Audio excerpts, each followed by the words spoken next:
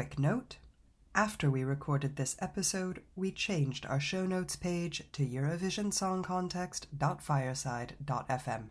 Enjoy.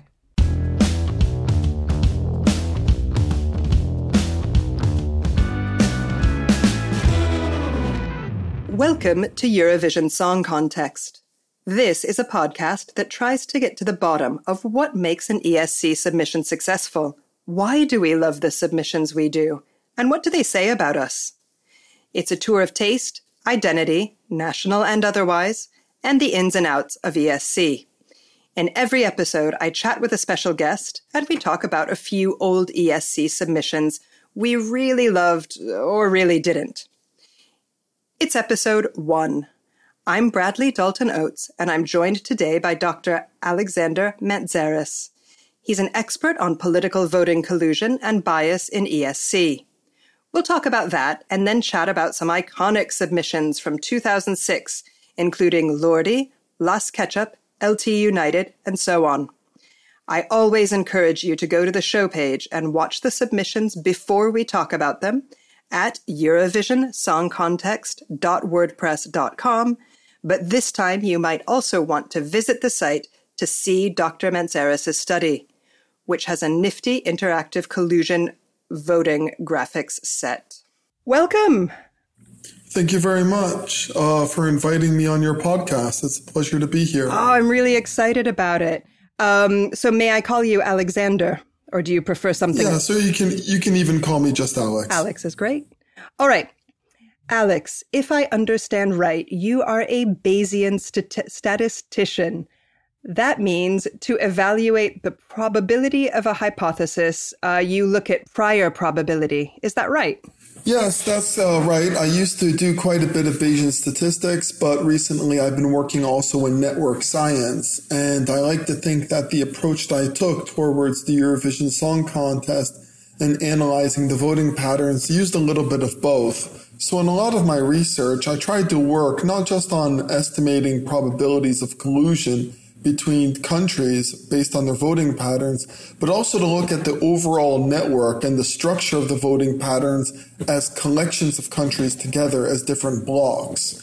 So there's a lot of interesting insight that can be produced from statistics and also from network science, and I try to bring the both together in a data-driven manner. Right. I mean, so I think all Eurovision fans, there's like that old joke of who votes for who. When you were studying this, were those kind of old tropes, were they confirmed? I mean, it must be hard not having an idea of what'll happen when you study something like this. Yes, it was quite illuminating, and we found some very, very interesting patterns that we didn't really expect.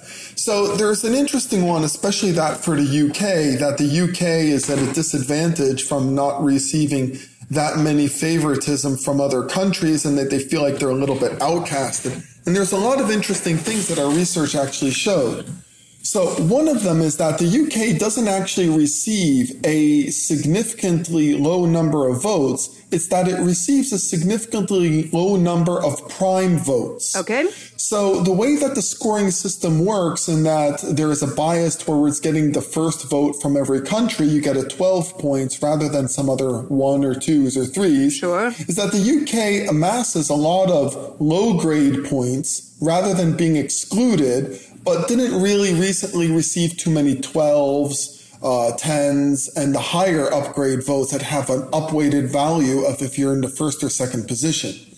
Second, the other thing is that in the previous data sets, the little older ones, you had a lot of the UK dominating, especially Ireland dominating the competition for decades. Sure. So I think it comes as a contrast that it kind of falls from such a high position, and that the relative performance isn't as good as what it used to be, given the expansion with so many more countries and large population blocks. And the other thing to note is that in the ESC, it's not really population representative. You know, if there's many small countries out there, it's one large United Kingdom versus many other smaller countries as well. And they need to understand that it's not proportional representation there. Yeah, no, fair enough. I'm assuming, I actually should know this, that I'm assuming that your study only looked at voting patterns in the grand final as opposed to the semifinals. Yes, we did not look at the semifinal data. Excellent. All right. So I know that I've looked at your bio, and I know you've done research on a massive range of topics, including bats and DNA sequencing. What do these things have in common with Eurovision, like from a professional standpoint? Well, I have to say that was interesting aspects of my research in the early stage of my research. Since 2013, I've been mostly dealing with big data and network science, which is amassing information from emails, from blog posts, and I did a lot of work on Twitter. And looking at structures of messages on Twitter and social media is where I started to become interested in seeing what I could do for the Eurovision. And the thing is that there was a great study done in Glasgow at around the year 2011 that I seek to develop on. And I was a little bit shocked at this question of whether there's collusion between countries in the Eurovision Song Contest hadn't really been established. And I thought that there was a lot of work to be done, and especially because it's one of the largest annual events on our planet. Yep. It's not a small scale thing. No. So I'm surprised at how much, what a lack of professional examination has been allocated to it. Although in the social science sphere, people call it a type of barometer of identity in the European nations. So I thought that it's a really important thing that should be given more attention. When you say barometer of identity, what do you mean? Like, what would you be able to do with that, if that makes sense? Like, what application would there be for having that kind of barometer? Well, that's interesting. I mean, I read this from the political scientists who probably can answer that better than I can. So I was reading their work, and this is how they attribute the results of the competition on having such an important implication for how the identities are evolving. I myself am not an expert in that, but it was inspiration to consider the ESC results to be important enough to think, I need to develop a tool here so that they can actually analyze it in a better manner than what they had previously. Yeah, sure. Absolutely. Like, do you see that European identity, just from your own studies, do you think that European identity is evolving? Well, definitely. And if we just look at the ESC results, we can see, let's say countries like Germany, what they have is that they have a lot of votes from the network diagrams that go towards other countries and its surrounding. So in a way, it kind of acts like a dilution of the results because it doesn't really fit into one cluster of countries that are kind of voting together. So in a way, we can see that the UK and Ireland vote for each other in high and with indications of collusion. We see Greece and Cyprus and sometimes even Albania forming a collusion, and that we can find identity blocks. And if you look in the networks of my research, you can see I color different regions in the southeast, the southwest of Europe, the Nordic bloc, the Slavic bloc to the east, and we can see different groups. So countries that are in the center don't really belong to a niche block of identity in order to piggyback on that bias, and it's one of the reasons that we can assume then that they're being disadvantaged in getting high scoring votes from other countries. Oh, that's fascinating. That's fascinating. Can you just really cover what the difference is between bias and collusion? I mean, when I think of collusion, I think of two juries that have made a deal with each other to kind of swap votes. Would I be right? Yeah, so that's really directly exactly what it is. It is that when we have bias, we assume there's one country that has bias to vote for another country. A collusion, we assume that if the bias goes in both ways, we have some type of an indication that it's almost like an evolved agreement that one country is going to vote for the next and that they have to keep up the partnership to establish that vote in the subsequent competition.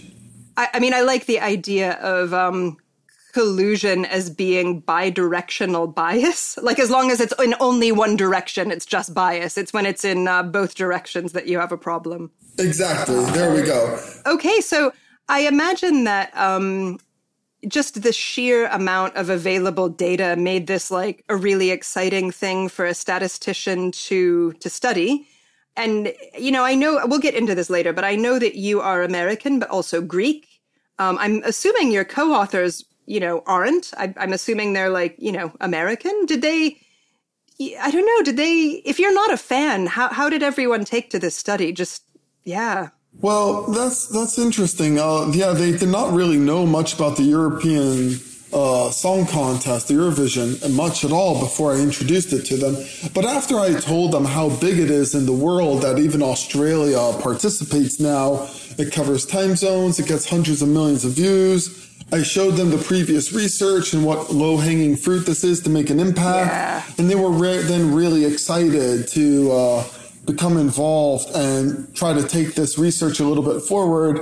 And after our first success in publishing that in the Journal of Jazz, we then worked on that to publish in a Springer Journal of Computational Social Science. And then after that, we didn't work on that research anymore because both those students that worked with me have gone to other pastures to develop their careers.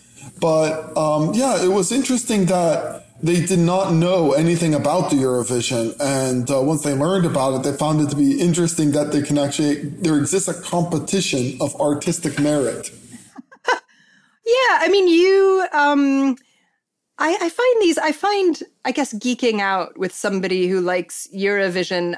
You have it's clear that you have a lot of respect for it, not only from a numbers perspective, but also as like a global event and like a thing worthy of respect that exists in the world. There is like a clickable resource that's super awesome. It's on our site, but we're going to really dig into it now. So the Tableau app, again, is amazing. So you cover the different voting systems, and I'm quoting here. You say, we have 3 essentially different schemes which are best treated separately: allocated, sequential, and rated.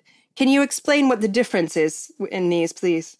Yeah, so when we look at the research and we actually look at the competition, it's very interesting to see how sensitive the competition results and how the competition, let's say, takes place based upon how the scores are allocated.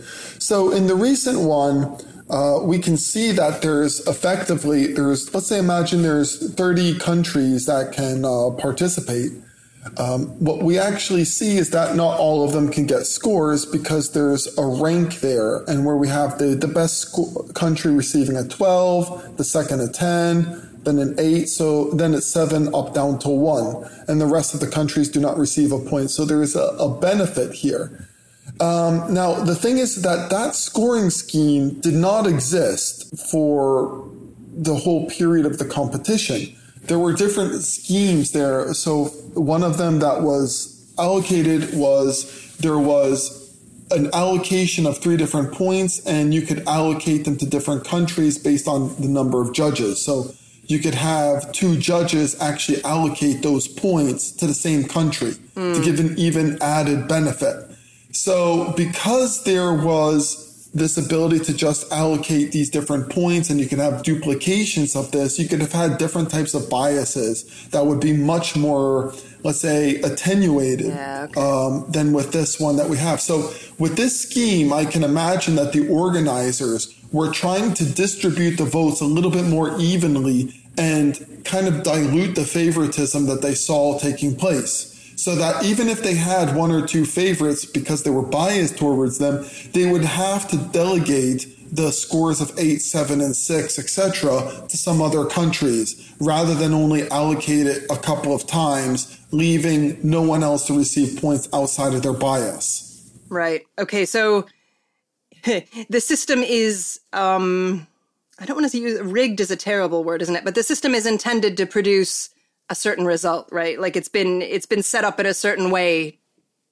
Yeah, intentionally. I think it's intentionally to make it more fair and to reduce the bias that they saw taking place. And what's amazing is that even with this change in the scoring scheme to reduce the bias still becomes statistically prevalent.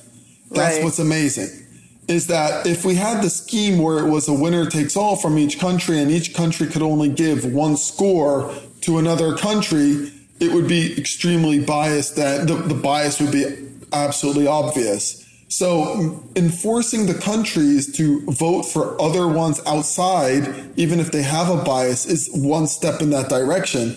But it's amazing that it's still not enough, right? That's what's, it's funny. It can bypass all these efforts.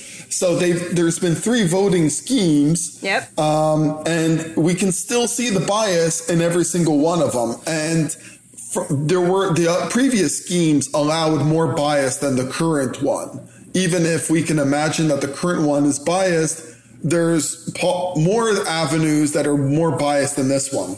Sure. I mean, presumably, the more bias there is, the less interesting it is as a TV show. I mean, I'm assuming that's the way it is, but I'm just guessing, yeah. Well, we can imagine, I mean, maybe some fans would like to see countries play out a competition that's like a football game rather than it be an expression of artistic merit. So we don't know what the fans would like per se.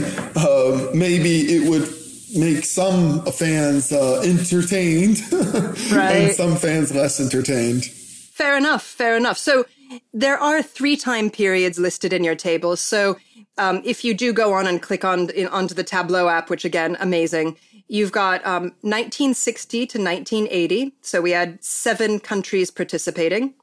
1980 to 2000, 12 countries participating. And 2000 to 2016, 22 countries participating. So I don't want to say they're roughly doubling, but by the time you get from 12 to 22, that's a pretty big leap. I mean, can you talk about the time periods, yeah? Yeah, so let's say the 1975 to the 203 was probably the longest period we had a single voting paradigm taking place, which means that it's the most, let's say, prevalent there. So the funny thing is that before there was quite a few changes and some voting scheme would only last 1 or 2 years. And so we have these different paradigms, and it's interesting to see how they actually can have shaped the competition and how we view the identity of these associations on which country is giving which other country a vote based on the artistic merits that each one has. Yeah, talk more about that. I totally want to hear it. Okay, so when we look, let's say, at the 1974 voting scheme, which was tried for just 1 year as a sequential one. So sorry, that'll be the year ABBA won. Yeah, 1974 is a big year for Eurovision. Am I right? Exactly. Okay. And they had that particular voting scheme from 1967 to 1970. They tried it again in 1974 because it looks like the 1971 to 1973 did not go through. So for the audience who's listening, is that each country had 10 points and they could allocate those 10 points to other countries, either in one batch where one country would get 10 and then the other countries would get 0 from that country. So let's say we could imagine Holland giving 10 points to the UK and then 0 elsewhere, or it could give 10 different separate countries 10 points each, or it could give 5 points to Ireland and 5 points to the UK. It could delegate them how it saw fit. Yeah. And that's an interesting way in which it would actually also reveal the bias more evidently, correct? Yeah, it also sounds like a way to really tick off other countries. I don't know. It sounds like a way to make people angry. Yeah, it is a very, very public display of bias there, since we're talking about something that could be completely arbitrary based on artistic merit, and we're not sure because it's hard to define. So our minds would always go to some type of political or affiliation of some sort. Then the 1971 to 1973 is where each country gets a vote as a sum of 2 jurors. So each juror has a vote of 5, 4, 3, 2, and 1, right? Mm-hmm. And they allocate a sum. So the 2 jurors, they're almost like a type of aggregation to even out the differences. They would give a sum of those 2 votes for each country, and then that would go through, and it was rated. So there wasn't a constraint on it. Each country would get votes from another country's 2 jurors as an aggregation. So each juror had to effectively rate another country 1 to 5, and there was another juror from this country, and that would get added up, and then they would do the complete sum over that. And that's a different scheme that was tried for a couple of years, but it was never attempted ever again. But why? So, like, presumably, I don't know, like, if you had 2 jurors from the same country, I mean, how often did those jurors also vote in a block? I mean, how often did it happen that both Greek jurors gave Cyprus 5 points, the maximum number of points? I mean, was that a thing? Well, the thing is that the unfortunate thing is that scheme was only tried for 3 years. Oh, okay. So it makes it a little bit hard to really pin down whether it was significant or not on enough years. There's not a time window. I mean, we can have a suspicion for it, but it's hard to really pin that down. Right. Okay. Yeah, not statistically significant. Yeah, there's just not enough data for that. Yeah, okay, small sample size, I'm with you. Now, certainly, people will ask me, I imagine I will get upset emails if I don't ask you, if we had used the regime from 1975 in 1974, would ABBA have won?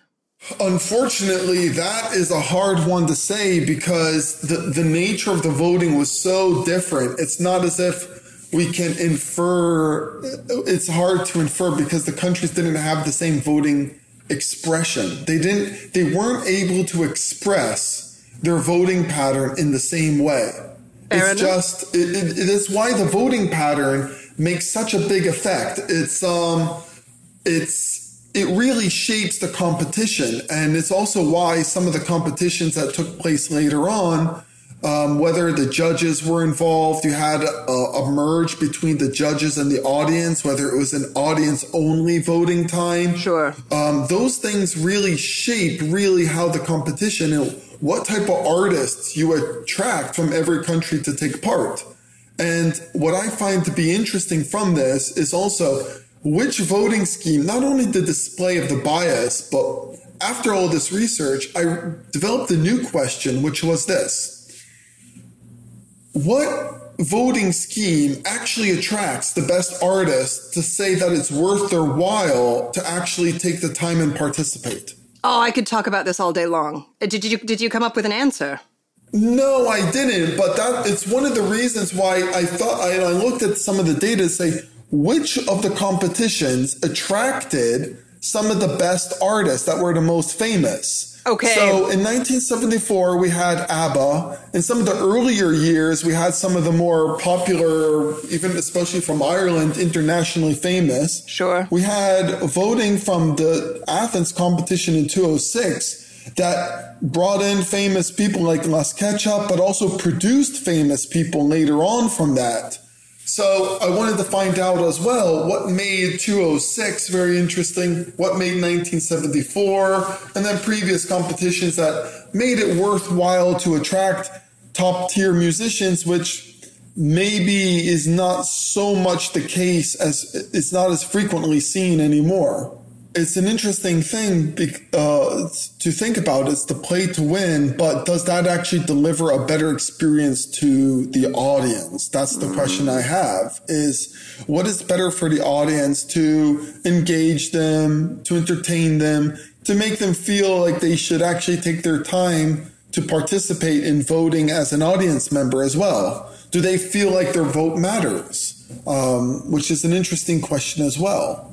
It is an interesting question. And look, I can imagine that, everyone, well, no, not everyone. Some people say, look, the bookies are always right. You don't need to watch Eurovision. Just pay attention to the bookies. Presumably, presumably there's some mathematicians that work for the bookies that put in the voting collusion, or bias or whatever it is, but voting patterns, jury voting patterns. And then they presumably look at, fan activity, right? I don't know whether they do that through Twitter or some other channels, but they must have an idea of how the public will be voting on the night. They have to. Do you know anything about how the sausage is made on that? Well, yeah. I mean, there are some biases that are relatively consistent, but who is it going to actually win the competition from our initial research, we did not really find enough of a pattern to say who's actually going to win. So the audience, there might be a good indication from the semifinals to help understand who's going to win the finals, but the judges don't actually act in accordance to that to a degree that's enough to predict accurately the top positions. So there's quite a bit of variability there. And the odds, the threshold on the odds actually seem quite spread out. So the funny thing is that the audience, though, and the judges do add in quite a bit of variability. And there might be some biases, but that would only work within, let's say, a certain range. But there was many surprises in the competition, even given the semifinal results. What were the surprises? Well, let's say, of course, it was the Lordi with the Hard Rock Hallelujah. That was a surprise.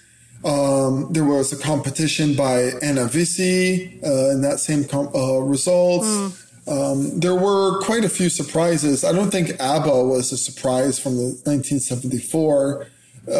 But even though, let's say, the one from Greece, from Rekinzis, with Sagapo, in 2002. Very popular in his own country, very classic style. You would imagine given that he ticked all the boxes to win with quite a lot of points, but it didn't really turn out in the same way as expected. So there's a lot of uncertainty actually in the competition, and it's not as clear cut as it is for horse racing to bet on, or even other aspects such as political elections, etc. Sure. I will get to the blocks, actually, because I really want to talk about the blocks. So the blocks as of 2000 to 2016, with 22 countries participating. I'll just read them out for listeners who can't see them. So Southwest, that'll be Portugal, Spain, Malta, San Marino, Andorra, Monaco, Morocco, and Italy. Northwest, United Kingdom, Ireland, Belgium, France, Luxembourg. North, Iceland, Denmark, Norway, Sweden, and Finland. Central, which is grey, Germany, Austria, the Netherlands, Switzerland, Slovenia, Czech Republic, Hungary. Southeast, Greece, Montenegro, Cyprus, Albania, Bulgaria, Croatia, Bosnia, Herzegovina, and Turkey.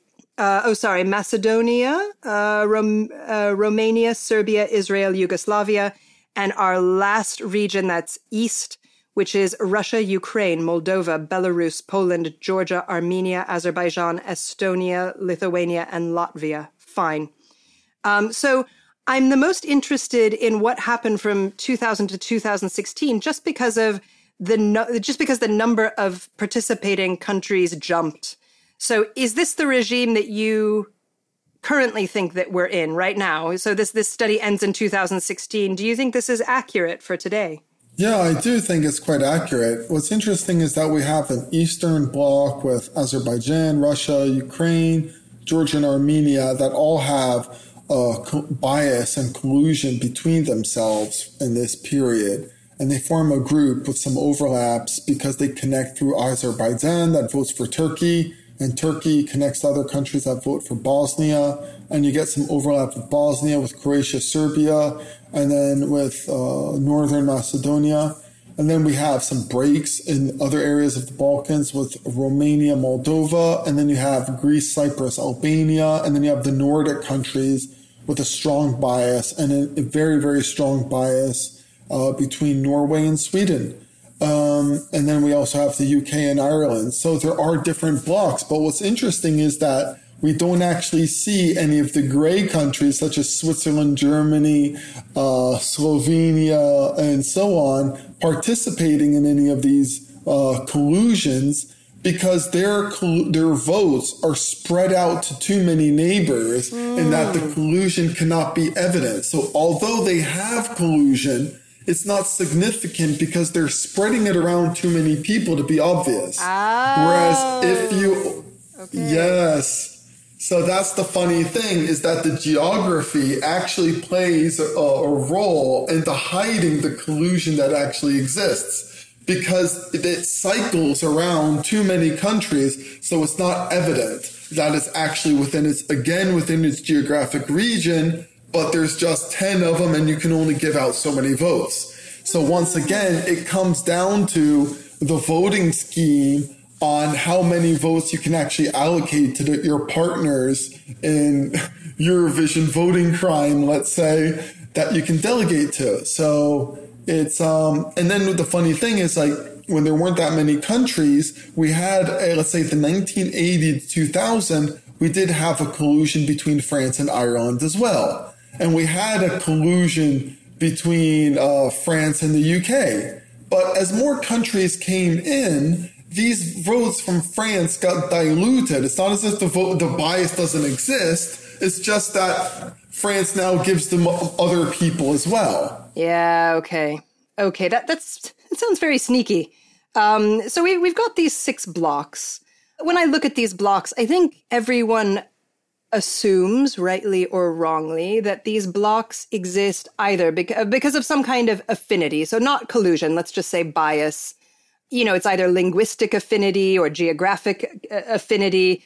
You know, there's some kind of natural reason or maybe historical, you know, there's some kind of reason that these countries would have a bias. Do you see it that way? Or do you think this is like purely mathematical? I don't know. Like there's some of these blocks I don't see a ton in common between the countries.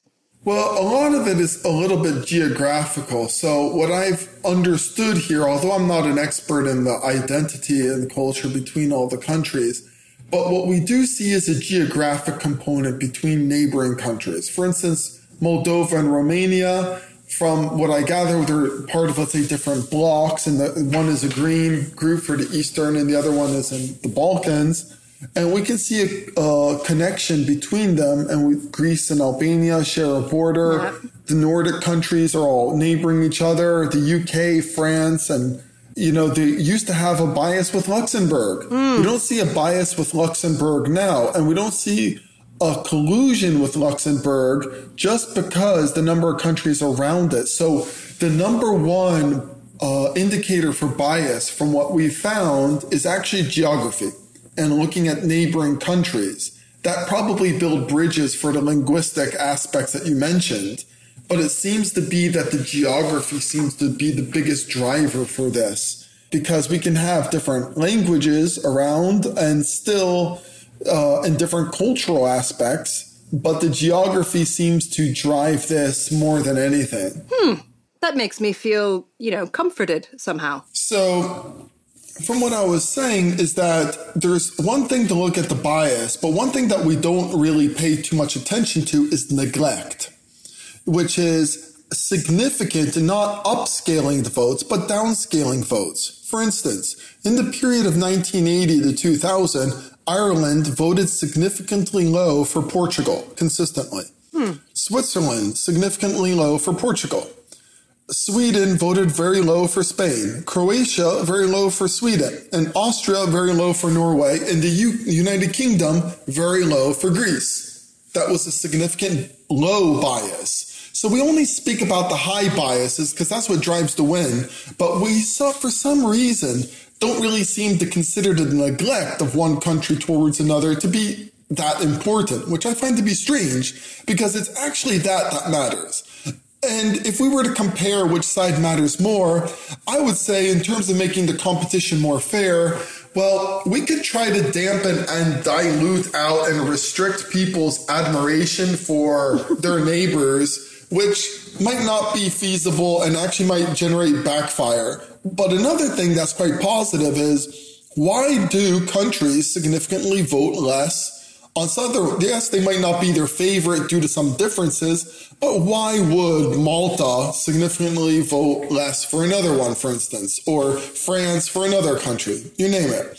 So that's one association I think would actually be the most important to drive a more entertaining culture. You know, having people express their biases might be a way for them to vent out their admiration and display something, which it might not be negative, right?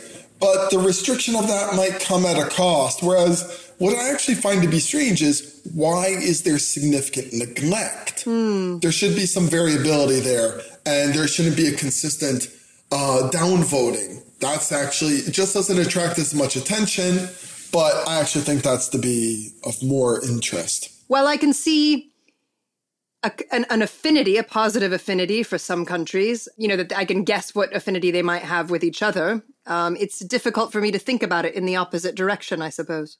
Yeah, because we don't really think of that intuitively, but it has the same effect.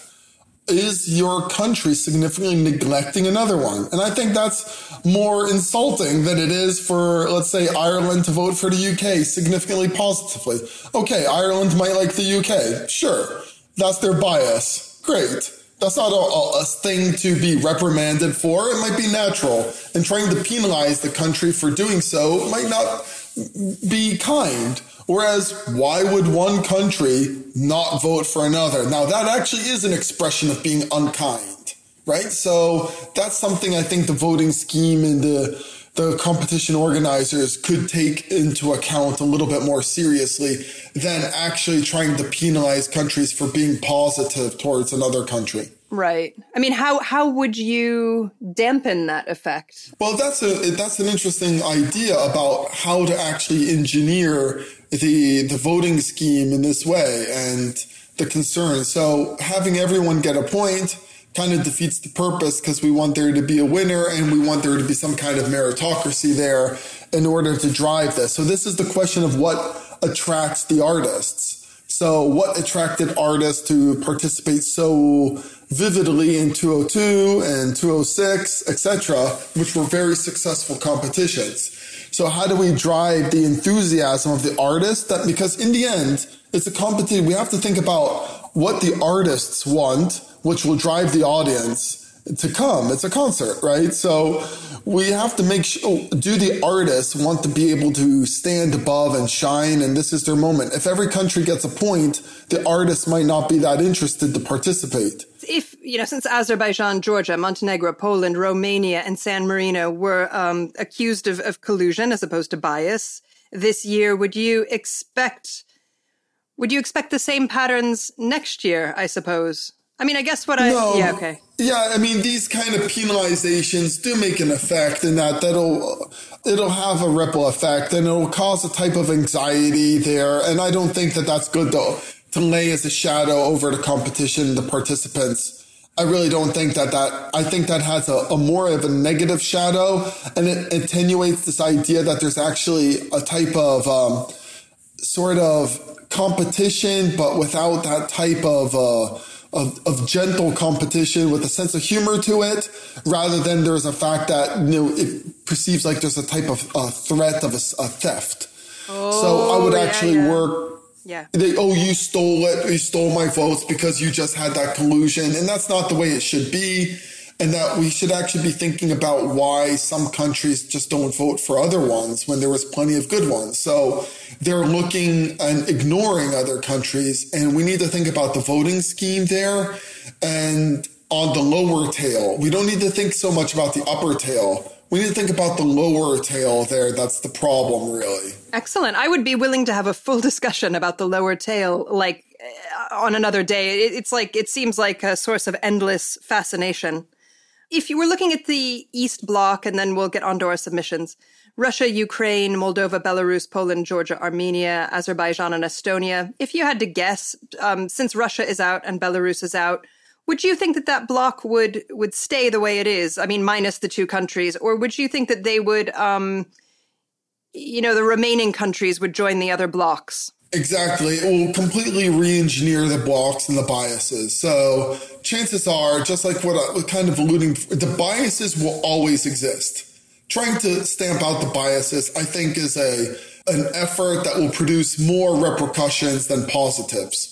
I don't think you're going to actually get rid of the biases, but actually make disgruntled people having to quench their thirst to display publicly their virtue for their neighbors, which is not a bad thing. But the thing is that, yes, the Green Bloc, the Eastern Bloc, the way I have it in my papers, that will probably get reabsorbed, maybe Estonia with Finland into the Nordic Bloc. I don't know about Lithuania. Maybe it'll go towards and provide some bias towards countries like Poland that doesn't really seem there, and for Germany, etc. So yeah, it's going to really re-engineer that kind of voting blocks and and clusters that we have. So the maps will really change. I don't really know if it's going to change to some degree let's say, I'm not 100% sure it's going to really change the outcome for other countries, other than it'll give them a small boost from the countries that have formed new biases. Sure. Okay.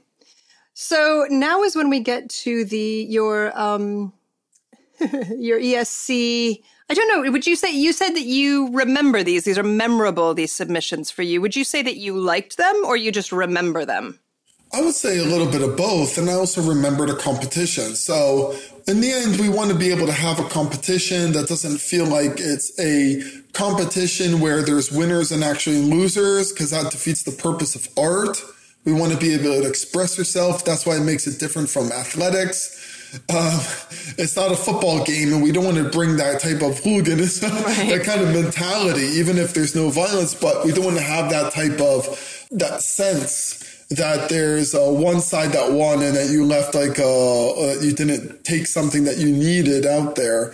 So I would say that the 2006 competition was memorable because of the quality of the submissions that came, the orchestration of the scene, the sort of balance of the sort of effects and the theatrical component to it. I would say that it was my favorite competition. Not just a set of submissions. And you watch every year. You've been watching like year on year for a while now. Yeah, I mean, there's some competitions I've watched more than once, because I found them to be so memorable, and enjoyable and funny. You know, I liked it when there was a sense of humor from some countries. Then instead of trying to win, they would go in there with a joke, such as I remember the countries, we are the winners of the Eurovision, which was just a song saying that we're the winners, and we will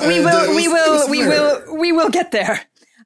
We will get there. We'll go submission by submission, because it's always fun to geek out with people over submissions. I love doing this. I have to note that you are a Greek American and that this Eurovision 2006 was hosted in Greece. Yes. I guess, does that give it more affinity for you? Do you have more affinity because it was held in Greece?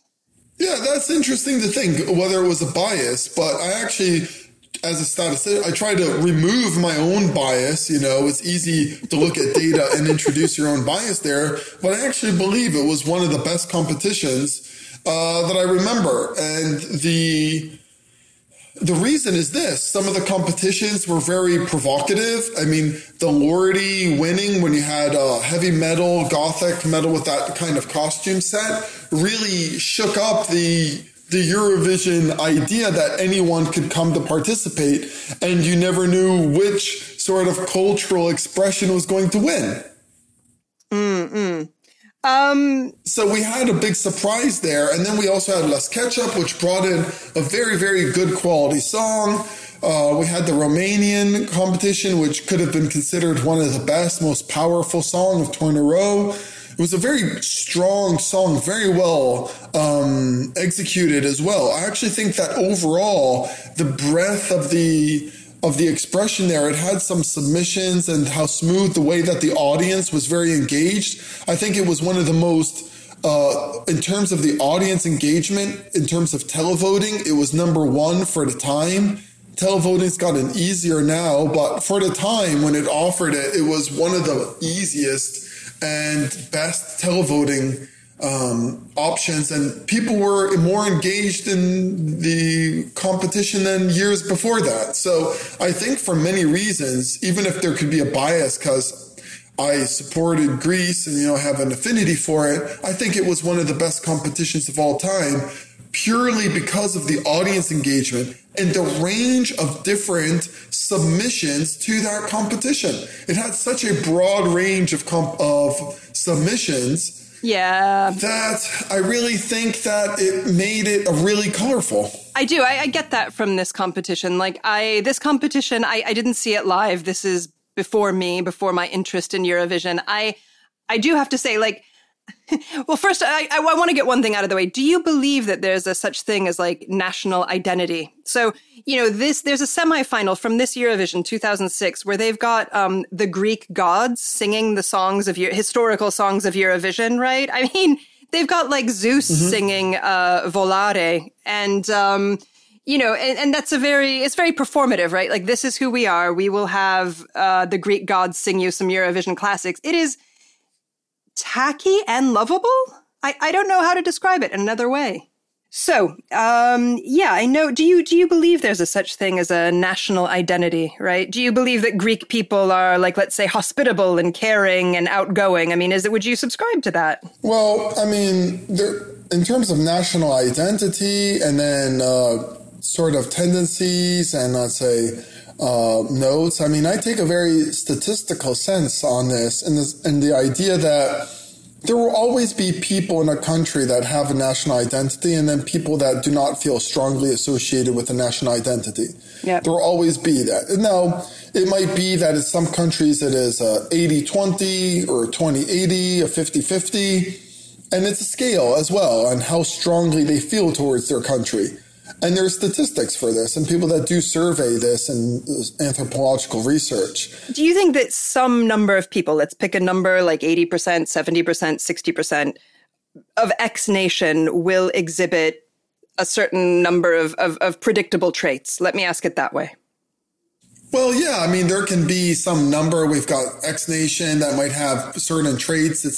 I think in the psychological, they've got narrative scripts. So there's almost cultural aspects is script theory.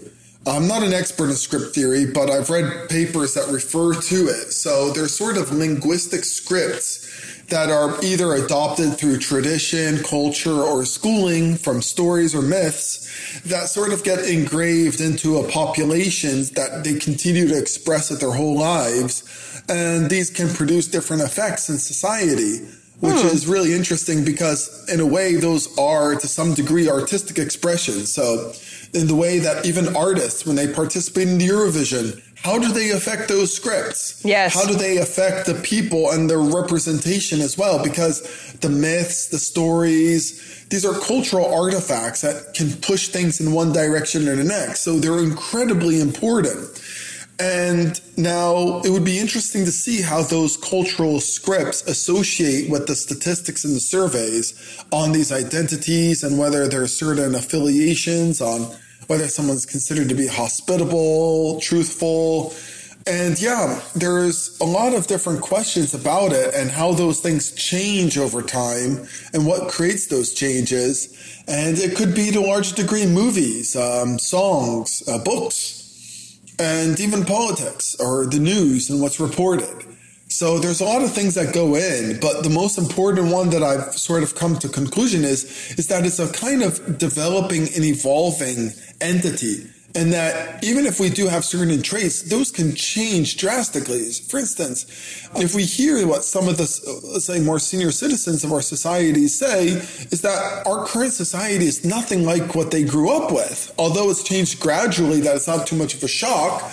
But viewing today's society in the lens of their past, it is a big, significant shock. So it can change. And I do think art, and especially music, has a big role to play in the future steps and directions that each country takes. No, absolutely. Absolutely. I suppose in addition to the scripts, there's like, the iconography. There's a lot that goes in to culture, I suppose. But like, so here we have, just because people really do need to go watch this, Domenico Modugno, so Volare by Zeus, Bucks Fizz, performed by Athena, Dana International, performed by Aphrodite, ABBA, performed by Charities, and My Number One, performed by an ensemble of gods, in addition to Maria Menounos. I completely forgot that Maria Menounos existed in the world and hosted this Eurovision. I didn't know she could sing.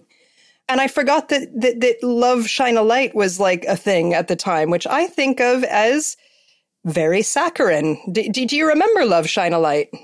Well, it's been some time. I haven't seen that recently, but I remember the concept and some vague images. That means it got to you. That's fine. So we have this Lithuania, your first entry, LT United. We Are the Winners. And I knew about this. I knew about this song. I'd never seen it, and I watched it for this episode. And I find that it's really cheeky, to use a Britishism. It sounds like a child's taunt, like kind of like na na na na na. No. but it's apparently supposed to be like a football chant. And I didn't get it. I thought it was great. It's got this line that says, sorry about my French in advance, chantons les mêmes chansons because we've got it going on. So you've got like the spoken word rhyming in 2 languages. Amazing. What vibe does this give you? I mean, I think this is the gutsiest Eurovision entry just based on the fact that they were like, how are we going to win Eurovision? And they just came on stage and said, we're the winners. And that was it. That's an interesting take. I took it as different. I thought it was a play on the song by the We Are the Champions song. Oh, fine. Fine. That's what I thought, you know. So when there was that We Are the Champions. Lyrics, Queen, yeah. So by Queen. So that was no problem. And instead of saying we are the champions, we are the winners of this competition, and it wasn't taken exact. And I thought that the dress code that they had there was pretty funny. So I thought that was a joke. And I took it didn't take it literally as well. I took it that it was a funny joke. And I thought that because they're singing in English and that was a very famous song in the English speaking world, that's what they were playing on, and I thought it was really funny.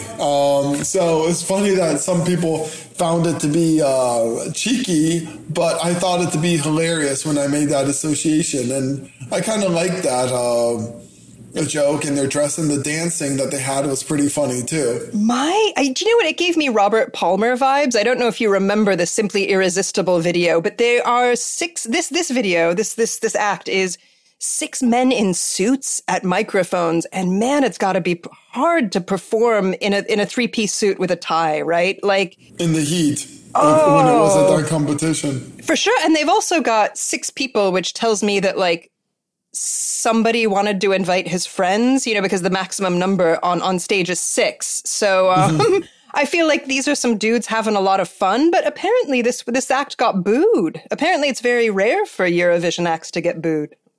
Yeah, I mean, I found it to be kind of worrisome that there's this booing, you know, instead of seeing the humorous side of it, you know, I'm just worried, you know, things become too much of a competition and that kind of lack of slack for people to find the humor in it, right? So that's a general thing that if anything, there could be more of a kind of find the humor in type of thing. So when I was in the UK, when I was studying, I kind of learned that from a lot of my peers at the time that had this culture of trying to find a joke, or when they were in the pubs at the time.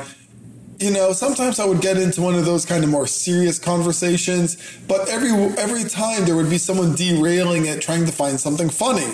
And I never really understood that, but I kind of learned and started to let that soak on to me and adopt that culture of trying to find something funny of it, you know, that banter and some light laugh or something quirky about it to say on a spin. And I really found that to be great. I wish there was more of that in the world of trying to find a little bit of a joke and an uplift here and there. Yeah. I also think it's a funny thing. Instead of playing, let's say, trivia quiz at a bar on quiz night to try to find like jokes on anything you can. So I was really shocked that people were booing it. I thought it was funny. I mean, I must wonder if they were trying to make a joke and they got actually booed what was in their minds.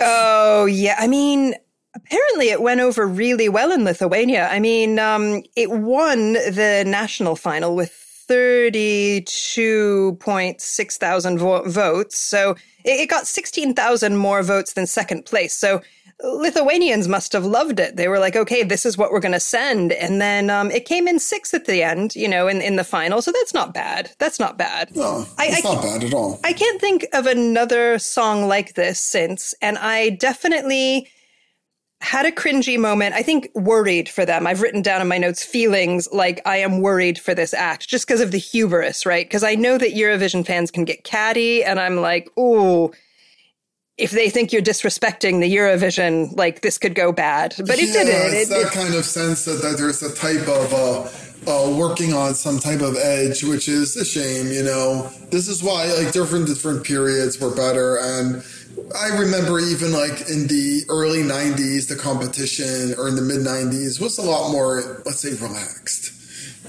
People would come up, have a nice song, and it was something to just watch and a nice event that we could all sit around, and there wasn't this tension around it. And I wonder if that's because the number of countries that came into play. I wonder if there wouldn't be that much tension if it wasn't such a big event in terms of that many things to win. Because if you're the winner, you're actually considered a big star for a large population block, and that the musicians take this seriously because it could be a make it or break it for their careers. And it adds a lot of tension because there's so much to win.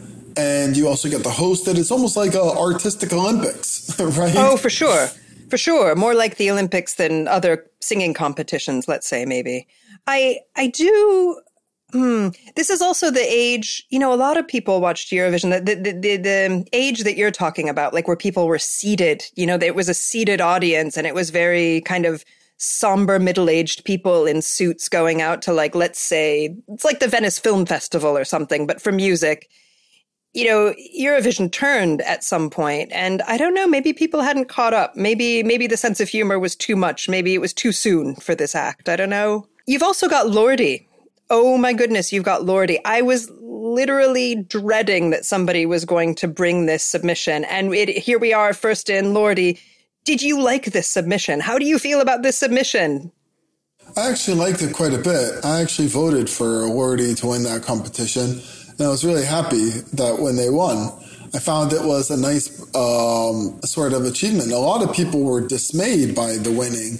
And there was actually a sort of forensics on the aftermath of the win by Lordi into trying to figure out why they won. And they found out that the people that were part of this subculture would vote 3, 4, 5 times from their phone just to make sure Lordi would win. They were more enthusiastic about such a victory than other countries were when they were doing their televoting from the audience, because in that competition in 2006 in Athens, the audience was the most important part.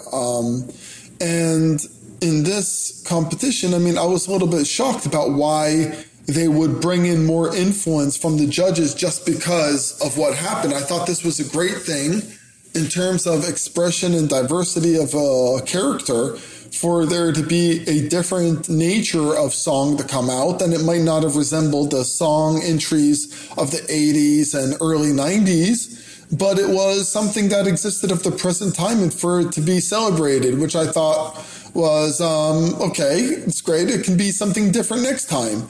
But this exists in our societies, and there should be no reason why we shouldn't embrace a community expressing itself. And this could have been all other ways around. When you say community, do you mean the Finnish community, or the Finnish community, or do you mean the metal community, yes, or just like hard the rock community? Yeah, okay. Okay. So, yeah, exactly. So what was amazing is that it produced a community to express itself that was cross-border as well, right? Aww. So we had a type of collusion here that wasn't cultural. So if all the countries express the same type of music, you're only going to have cultural, let's say cultural biases between geography playing a role. Right. If now we finally allow different cultures to come out that are cross-border, we're going to find different types of biases to come out. So you're trying to tell me that cross-border culture is metal. Like, you have seen the future. No, I don't think that is it. It's just one of them. For instance, if we had a type of song entry that was into waltz music, right? Or we had a Eurovision song competition that was folk music or polka. Let's say this, polka. That's very kind of Nordic and kind of, let's say in Poland as well, polka music, right? Yeah.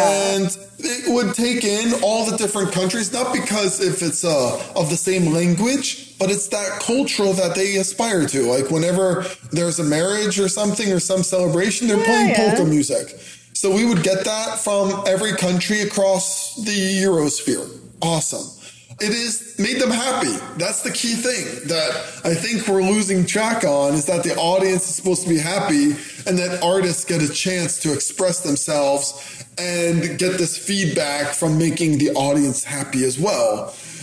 Yeah. I mean, I don't know that lute players or like, I don't know that you're going to get that kind of cohesion in anything other than metal. Like, I'm trying to think about any other genre other than metal that could bring that to you. Well, I don't know. Why not have DJ Tiesto come in with his electronic music, right? Oh, I love DJ Tiesto. Stop it. You're killing me. Absolutely. So, there we go. We have DJ Tiesto. I mean, if he comes up and it's a rave song or electronic techno, and then all of a sudden, boom, he becomes very, very popular in there, and it's different. And you're going to get collusion from people saying, yes, it's the Eurovision. Finally, I have a music song that I like to because this is what I hear in my techno clubs, right?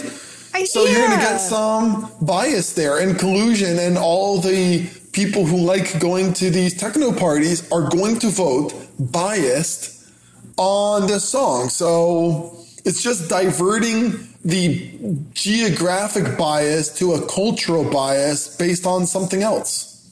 I mean, I think that there's also this thing about Eurovision where it's like, finally, I have a voice. And I think it happens every Eurovision, maybe not for the winner, right? But somebody will sing in some language you haven't heard of. I think I'm thinking of like Spirit in the Sky, which they sung in Sami. I want to say that was Norway. Or there will be something in every Eurovision that's very specific to identity that makes you feel happy. I know the happiness that you're thinking about, and you think finally somebody got their day. And I guess if Lordi got their day in 2006, if metal got its day and that community got their day and it made people happy, why not? Exactly. That's the key thing that should not be forgotten. Even if some people win, some people lose, some people say something a little bit outrageous. Okay, I mean, that's not the whole point. Is that everyone has their voice, and that's effectively an expression of venting. Yeah, fair enough. No, absolutely fair enough. So, when you turn this on, it says music and lyrics by Mr. Lordi, which I find amazing. The Finland hat, I'd completely forgotten about that. He sings, Mr. Lordi does sing in a Finnish hat it looks like something left over from, New Year's. The line, it's the Arocalypse, I had completely forgotten. The costumes are genius. I have to give it that. You could tour forever. They could be touring until they are 80 or 90 years old in those costumes. Like, from a marketing standpoint, genius. The opening wings, because the wings actually open at the end, which I had completely forgotten. And, I was really thinking, like, if this had been my first Eurovision, I never would have watched again. However, after I was watching on my streaming service, the popular one, after I was watching on my streaming service, the video that came after this was Seven Nation Army, which I do love, and they didn't go together too badly. Do you know what I mean? They could have gone on the same album. So, yeah. Okay, do I have any notes about Lordi? Yes, this held the record for the most points until it was beaten by Fairy Tale by Alexander Rybak. So I guess big shout out to violinists and fiddlers out there, with 387 points. And, in May of 2006, Lordi broke a world record for karaoke songs with about 80,000 people singing Hard Rock Hallelujah in Helsinki. So that's charming. I can't imagine singing this in karaoke though. I'm not going to lie. All right. Last submission. Spain Las Ketchup. I think you just said earlier that this was an actual group, Las Ketchup. Did you know about Las Ketchup before this submission? Yes, I did. They were, funny enough, I live in Florida now, where I was originally. And they had kind of a couple of pretty important hits. So they're from Spain, and they were representing Spain. And I remember, they had a couple of hits that was like similar to the Macarena period. Mm-hmm. So that had been really, really popular.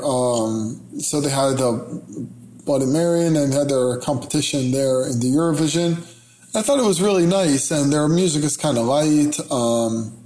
And yeah, I thought it was an enjoyable song, and the kind of decor and the night was also interesting, and it was a pleasant song to hear. You could even hear it. Like, I also think a success is that when songs from the Eurovision appear on the radio, they can be heard on the radio. That means that it was a success. It was a good song. Yep. And they were playing that Las Ketchup song quite a few times. So, I mean, I think that was all, the genre of Latin pop. I also thought it was nice to hear. It was enjoyable and light. I think that this song sounds to me, now I'm an Italian speaker, I'm not a Spanish speaker, and I'm certainly not Latina. But this sounds to me to be fairly authentic. So now there's kind of like a big Latin onslaught at Eurovision. And it's just like, I don't want to say onslaught. There's just like a lot of Spanish speaking from countries you don't expect. And this sounds great to me. It's got a cool lounge vibe, which is very cool. I think they're singing Duty Free in the chorus, which made me giggle. So that's great. And the office chairs. I'm always a big fan of when a country has a ton of money for staging and they just blow it. Or maybe they don't have a ton of money for staging. I don't know. But somebody at some point was like, we are going to bring out some red office chairs, like from the most boring call center you have ever experienced. Just like some $20 office chairs. Those office chairs were amazing. I don't know if you saw Serbia last year, but I had the same thing when like Konstratka brought out her soap. I was like, oh, she's going to do this whole thing. 3 solid minutes with a bar of soap. I was on it with these office chairs. They were amazing. I think that's brave. I think it's brave. Yeah, I liked it that it was it gave you a nice vibe that's a typical office. Yeah, nice. Or an airline. I think with it, for sure, they're either in an office on a break or they are on an airline flight. I don't know where they are having these Bloody Marys, but I'm all about this song, and I will listen to this again. This has got a very easy vibe, and I will be completely happy that you brought Las Ketchup into my life. All right. So that is it for us. We have looked at your submissions. I am so happy that you brought them. And thank you for coming to guest. Well, I'm glad that you invited me. It was a great discussion. Yeah, I'd be super excited on some future date to talk about the tale and all kinds of other things that we touched on but didn't get full time for. I'm hoping you'll come back sometime. Yeah, that would be great. We can talk about not only the bias and the collusion, but the neglect as well. The neglect, for sure, the neglect. And also thank you for this study, which I think really adds a lot to just like Eurovision and our knowledge of it. Well, I'm glad you appreciate it.